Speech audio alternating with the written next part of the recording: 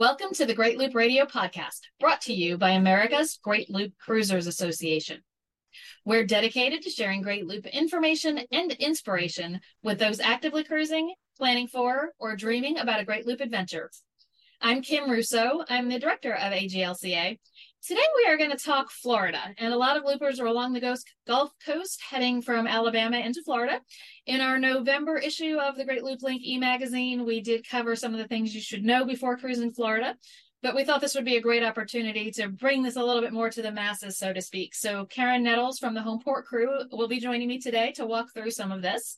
Before we jump in, I do want to take a moment, as I always do, to recognize and thank our Admiral sponsors who support AGLCA at the highest level. They are Curtis Stokes and Associates, Great Loop Yacht Sales, Passage Maker Trawler Fest, and Skipper Bob Publications, and Waterway Guide Media. As always, we encourage all of our listeners and viewers to support these businesses that support the Great Loop. So I'd like to reintroduce everyone to Karen Nettles from the Homeport crew. Karen, thanks for joining me. Oh, you're quite welcome. Always like to do the podcast with you. Yeah, today might be a little bit of a unique one because we are currently docked in Port St. Joe, Florida. We are going to be doing the Gulf crossing tonight. We are meeting our buddy boats out at Dog Island, and in order to intersect with them on their path, it turns out right as we're recording is about the time we are supposed to be leaving the dock. So Michael is getting all the lines off the boat. You may hear engine noise in the background as we continue if we're ready to go and he starts those up. So we're going to bring this to you anyway. If you're hearing this, it means that nothing went, too horribly wrong in hearing the audio for this. But so anyway, this might also be, kind of a master class in what it's like to work aboard because literally, yeah, literally the rest of the world's schedule does not always intersect well with ours. But we're going to go forward and just kind of see how it goes. So where should we jump in, Karen? Yeah, you mentioned the article in the newsletter about Florida, and this time of year we do get a lot of members that put questions in the forum and so forth. So, what are some things that loopers should need to know? Specifically, where can we go on the website, on the greatloop.org website, to find the resources to begin with? Yeah, so absolutely the first place to look is our website. And if you're a member of AGLCA, there are tons of resources and some for non-members. But the forum is a great place. That is for members only, but you can search the archive there for some of these repetitive topics that we'll talk about today. But overall, the segments area of our website, if you go to the Great Loop Route menu, there's a segments option there. And we actually built that out. Initially, the main purpose was to share some of this perennial information where the same questions come up year after year. So that segments area breaks the Great Loop out into about 10 segments. And for each segment, there's kind of an overview of what it's like to cruise that area. And that page also has specific skills or considerations that you should keep in mind as you prepare for that area. So we really encourage you to visit the main page for a segment you're about to tackle for a lot of these details. And you'll find most of this content that we're talking about today is in that area. Okay, well, that's good to know. And one of the first things we need to know about cruising Florida is people ask a lot about marina reservations and how far advanced they should be made. So what are your thoughts on that? Yeah, it's a big question. We get asked that quite frequently, and especially since Hurricane Ian devastated Fort Myers, Florida last year, which was a looper favorite area. Many marinas that were there and were staples of the looper community are not there anymore. So that has really made dockage even more scarce than it already was. The good news is there tends to be room for transients. So if you are just looking to, continue on in a true transient manner where you're moving every few days or every week or maybe even 2 weeks, you shouldn't have too much trouble finding marina space. The place where you have to book and get on waiting lists a year or more in advance is if you want to spend the entire winter, so 2 or 3 or 4 months, in one place without doing a lot of moving. That's where the slips are pretty full. You're competing with locals who keep their boat in the water year round, and you're competing not just with loopers, but with snowbirds who move back and forth on their boats. So that's where the true shortage is. So if you are hoping to do the Great Loop and winter in Florida, whether it's the Keys, whether it's the West Coast, even the East Coast now, most marinas have a waiting list for that seasonal dockage, and you usually have to reach out about a year in advance for those. So don't worry about it if you're already on the loop and haven't done that. Continue as a transient, and you should be able to find some spaces. And of course, there are always anchorages as well. Well, that's good to know. And next topic is the sojourner's permit or temporary registration that some boaters need that they need when they enter Florida. So can you tell us about what that is and how somebody goes about getting one? So the sojourner's permit is one of those topics that comes up every year in our forum, and that's why we bring you some resources to figure it all out, because it is kind of a confusing topic and it is specific to Florida. It's the only state that I know of that loopers really need to worry about something like this. A sojourner's permit is also called a temporary registration for your boat in Florida. If your boat is registered in Florida, you don't have to worry about this. It does not apply to you. If your boat is registered in a state other than Florida, you do have to have this temporary registration in Florida if you plan to stay in Florida waters for more than 90 days. And you have the first 90 days to apply for this. But so if you're state registered elsewhere, you do need a sojourner's permit. And then the third category is if your boat is not state registered anywhere. So perhaps it's just Coast Guard documented and you don't have a state registration. In that case, you still need the permit if you plan to stay for more than 90 days, but you are supposed to apply for it the day you enter Florida. So a little bit trickier for somebody who is not state registered elsewhere. So whether you're doing that on the day you enter Florida or you're doing it within the first 90 days, it is basically done through the Motor Vehicles Department, and you can do it at a county office. There is a particular form you need to fill out and a particular fee you have to pay. All of the details about this are on our website. You can either search for sojourner's permits, or if you go to the segments area and go to either the Florida East Coast segment or the Gulf Coast segment, you'll see links to all of the paperwork you need and all of the details on the fees, which counties charge a little less, which counties make it a little bit easier, because there are some counties that don't do a whole lot of these, and therefore it can be a little bit challenging to find somebody who knows how to process this for you. We get asked a lot, well, do I really have to do this? Does anybody really care if I have this? I'm telling you what the regulation is. Each boat is going to have to proceed as they deem fit. We, of course, encourage you to follow all local regulations, and this is one of them. So if you're not Florida registered and plan to stay for more than 90 days, which is most loopers, you do need to go ahead and get this registration. Okay, good to know the information's there. And moving on, the next thing is the Gulf crossing, which is a big topic, which you already alluded to, that you're getting ready for yours tonight. And it's certainly a milestone for loopers, but we do know it causes a good bit of angst. So how can loopers overcome that to get prepared for that and look at it a little in a lighter way? Yeah, and it is the biggest offshore crossing that you will do on the Great Loop. The Great Lakes are, of course, big crossings, and there are some times on the East Coast you may choose to go offshore. The Gulf crossing, there's two different ways to do it. One is to take the Big Bend route, which is a fairly long jump to from Carabel, for example, to Steinhatchee, and then a couple more jumps till you work your way around that Big Bend. That will allow you to typically not have an overnight crossing. It also requires several days of good weather, where if you just go straight across from Apalachicola or Carabel straight to Clearwater, Tarpon Springs, you really only need one good weather window. So there's no right or wrong answer here.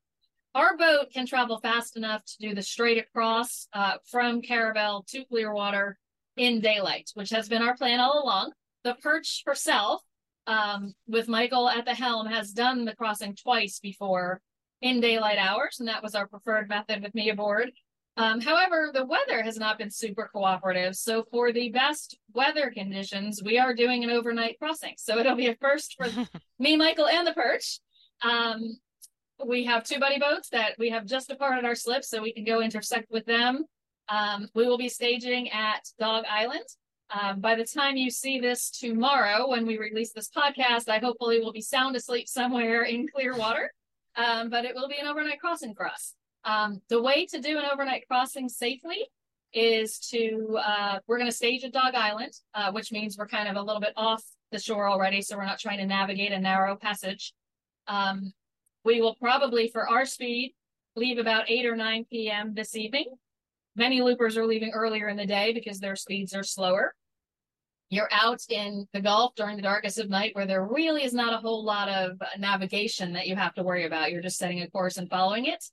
And then you want to arrive close to the coastline on the peninsula of Florida, on the west coast of the peninsula, after daylight, because there are tons of crab pots, and you certainly don't want to run through a crab pot field, end up with one of those lines wrapped around your prop and not be able to effectively continue to move your boat to get the rest of the way into Clearwater. So we've timed our speed, and our plan is currently to leave between 8 and 9 p.m.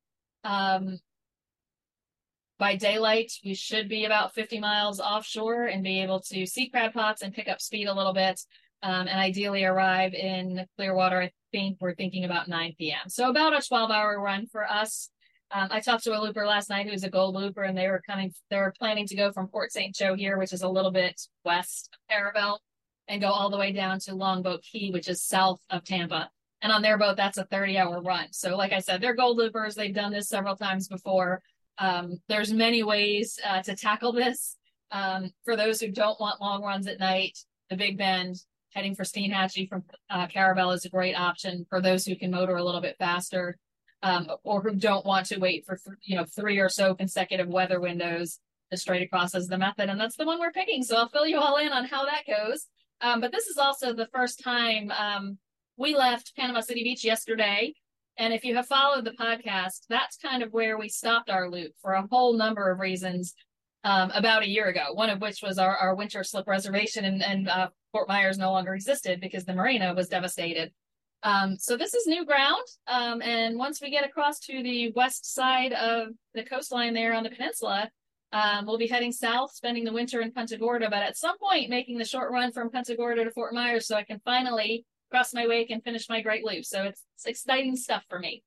Yeah, so we'll definitely look forward to see how your crossing goes tonight. So we'll look forward to hearing that.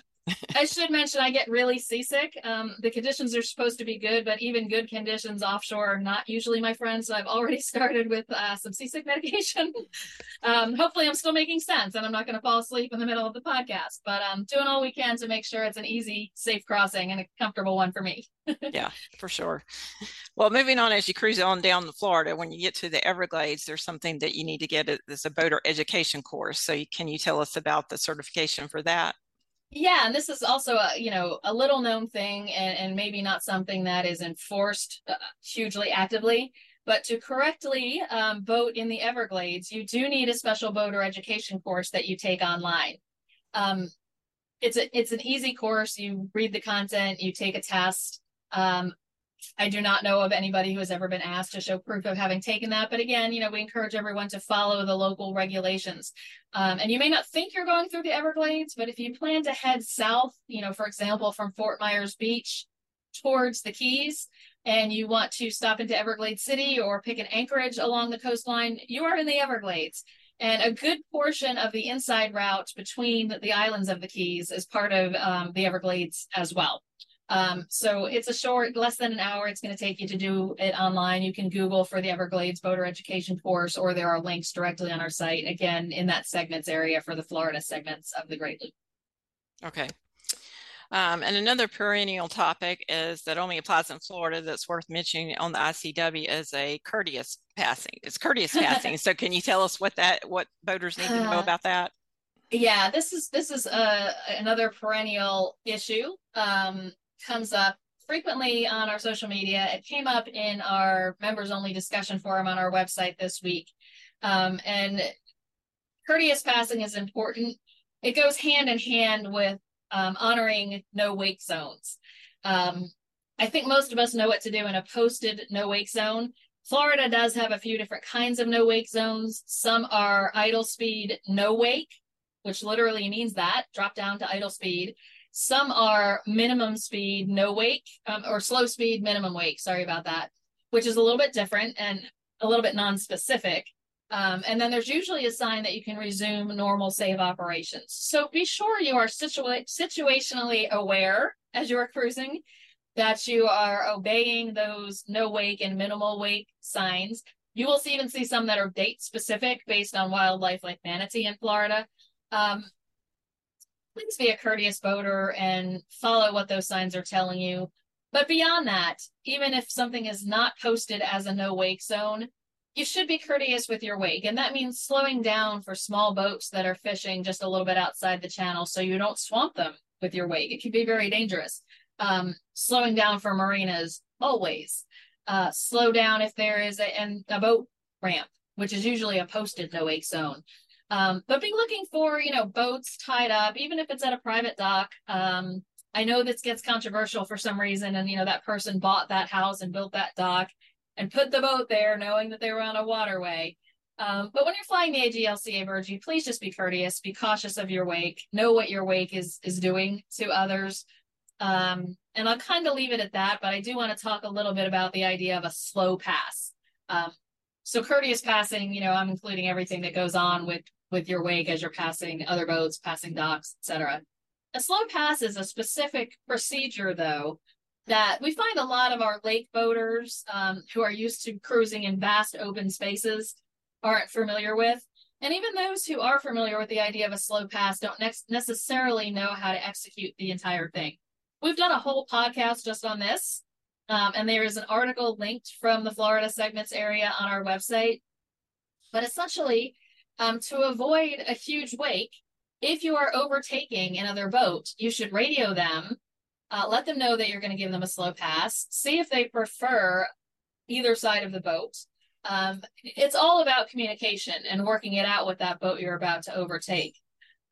You will slow to pass them so that you can not send them a huge wake. But what I think a lot of people actually don't know about the process is the boat being overtaken should also slow. Because then you're allowing the boat that's overtaking you to go slower as well and still pass you. So if you're proceeding at 8 knots and there's a 20-knot boat coming up behind you, that 20-knot boat, should they go past you at 20 knots, is going to throw you an enormous weight. They should do a slow pass. If you're already traveling 8, if you slow down to 4 or 5, then they can pass you at 6 or 7 and minimize the wake. Now, every boat design is different. Every boat's kind of got that sweet spot where the wake is smaller. So keep that in mind for your vessel. Figure that out for your vessel. The same applies when you're meeting another boat, although it's not as important. But a slower boat can still have a substantially hard time dealing with a large wake, even if you're meeting them. So again, if you slow and they slow, you can execute what's called a slow pass, and everybody can continue on with their day without picking up dishes off the floor and whatever else. And yes, I know you're cruising and you should expect some wakes. And if you haven't secured your dishes, that's partly on you. I get that. But there are also extreme situations of people passing discourteously and sending up an extreme wake that goes beyond what is reasonable to expect and secure your boat for. It happens all the time that we hear it. Somebody else flying in the AGLCA Virgie just sent me this huge wake, and it's a problem. So I just want to address it here and hope that we can get some clarity with people to just please be courteous. And I really think that the biggest problem is not members not caring if they're waking other boats. I think it's just not really understanding the implications of doing so. So hopefully, we can continue to spread the word and make some progress on that. Yeah, for sure. Need to be careful out there and keep everybody safe on the waters for sure. Yeah.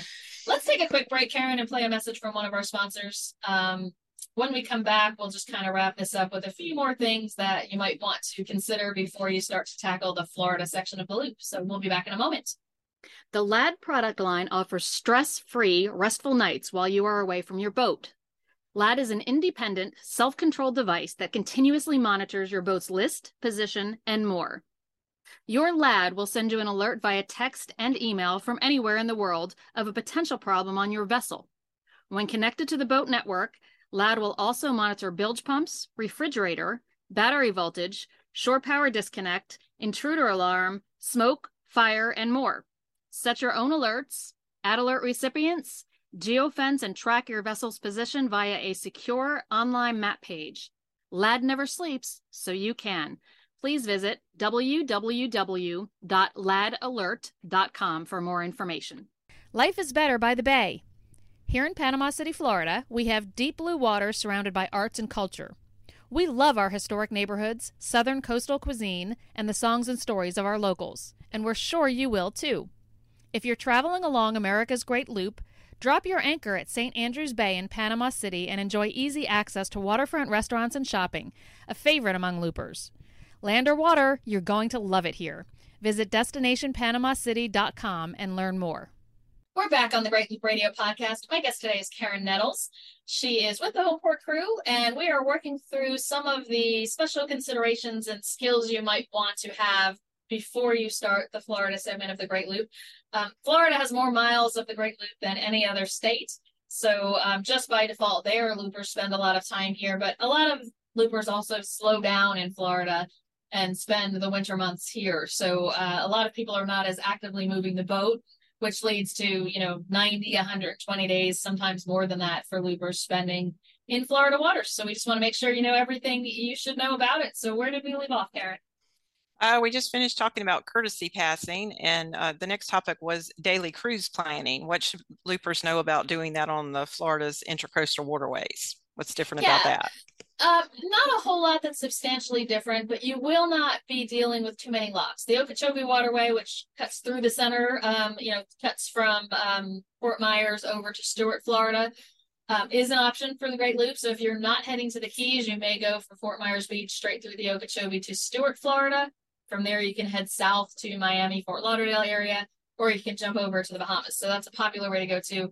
You'll find locks on the Okeechobee, but other than that, you're not dealing with the locks that you had on the inland rivers. The bigger consideration is bridges and which bridges you may need to request openings for. So not a big deal. Some boats may choose to go on the outside for certain runs and pick a safe inlet to hop out and hop back in. But a lot of the bridges, particularly in Southeast Florida, do not open on request. They instead open on a timed schedule. And that's what you want to look for when you're doing your daily cruise planning, because the last thing you want to do is leave a marina and the first bridge that has to open is a mile from you and you haven't checked the schedule. So, maybe it opens on the half and top of the hour and you leave at 9:05 one morning and you're going to be, trying to hold station for a while until that bridge opens. So use your cruising guides, use waterway guides, icons for bridges, flow through to the map on the greatloop.org website, the Great Loop map. And if you tap on those little icons, it tells you what the bridge opening schedule is, whether it's on request or whether there's a schedule. The good news is they time them pretty well. So if there's a series of bridges in a fairly short distance, if one opens on the half hour, the next one probably opens at 45 minutes past, so that you're not constantly hitting a bridge and waiting. If you time your speed with the times that the bridges open, it's just going to make for a smoother day. So check the bridge times. Make sure you're leaving your anchorage or your marina at a time that's appropriate for the first bridge opening that you're going to need, and then adjust your speed accordingly based on what you've researched for what time the next bridges open. And like I said, it's not imperative. It's just going to make for a smoother day. If you get stuck at a bridge waiting for a scheduled opening that's 30 minutes away, it slows you down 30 minutes, but it's also not necessarily fun cruising to be trying to hold station depending on the weather conditions. If there's a lot of current or a lot of wind, it's not always fun to be trying to hold one place in a somewhat narrow waterway while you're waiting for that bridge to open. So that's just something to consider when you're planning where you're going each day. Okay, I think we've covered a good bit of information, and you've alluded to and referenced the greatloop.org website in the segments area, but what are some other things, some other resources besides the ones you've already mentioned that are available in that section? Yeah, the segments area really has a lot of information, and I think it's one of the little known features on the greatloop.org website. So again, it's the Great Loop route menu. One of the options on that menu is for the Great Loop segments. Once you're in that area, each segment of the Great Loop is listed on the page. When you click on one, you get these special considerations we've just talked about, but you also have additional links that will lead you to a sample itinerary for that segment. So it breaks that segment into individual legs that you may cruise on one particular cruising day. It's just one example of probably an infinite number of combinations you can put together for a Great Loop itinerary, but it just kind of gives you an example of some of the possibilities. Each leg or each day's cruise also has a GPX file you can download for planning purposes that you can load into your own navigation software to kind of see where this portion of the route goes. And each one has what we call a flyover video. These are the tracks from the perch, and we've superimposed them on Google Earth and added the motion so you can actually kind of see where the perch, our boat, went on each leg of the Great Loop. So there'll be some new ones of those coming out shortly, because again, we were missing the gap from Panama City Beach to Fort Myers, and we're filling in that gap starting yesterday. So we'll have more of those videos coming out really shortly, and we'll be finishing up those flyovers and the GPX files that are missing from that. There's also some family resources in those segments, links to harbor guides for each segment. So if you're on the Gulf Coast of Florida and you're looking for information about, for example, Fort Myers, if one of our harbor hosts has written a harbor guide about Fort Myers, there's a link right in the section to all of the harbor guides for that segment. So it's really kind of a one-stop shop for all of the AGLCA resources about the segment you're planning or currently cruising. I believe there's a link to the podcasts for that segment as well. So it's really kind of the catch-all spot for the segment information. Yeah, it's definitely a great resource for current members, and it would be a good resource for prospective members too. So hopefully that'll entice them to join once they've heard this information on this podcast today. Exactly. And I think we've pretty well covered it. I will keep you updated on my whereabouts. Like I said, by the time this airs, I expect to be in Clearwater. And then shortly thereafter, moving further south, looking for some warmer weather. So thank you, Karen, for helping me get these details out to everyone. And thank you for all the work you do behind the scenes to help make these resources available on the website, because it is certainly a team effort. Well, you're quite welcome, and good luck with your Gulf crossing. Thank you. And thanks to everyone who has watched or listened today. We'll be back next week with another episode of the Great Loop Radio. Until then, safe cruising.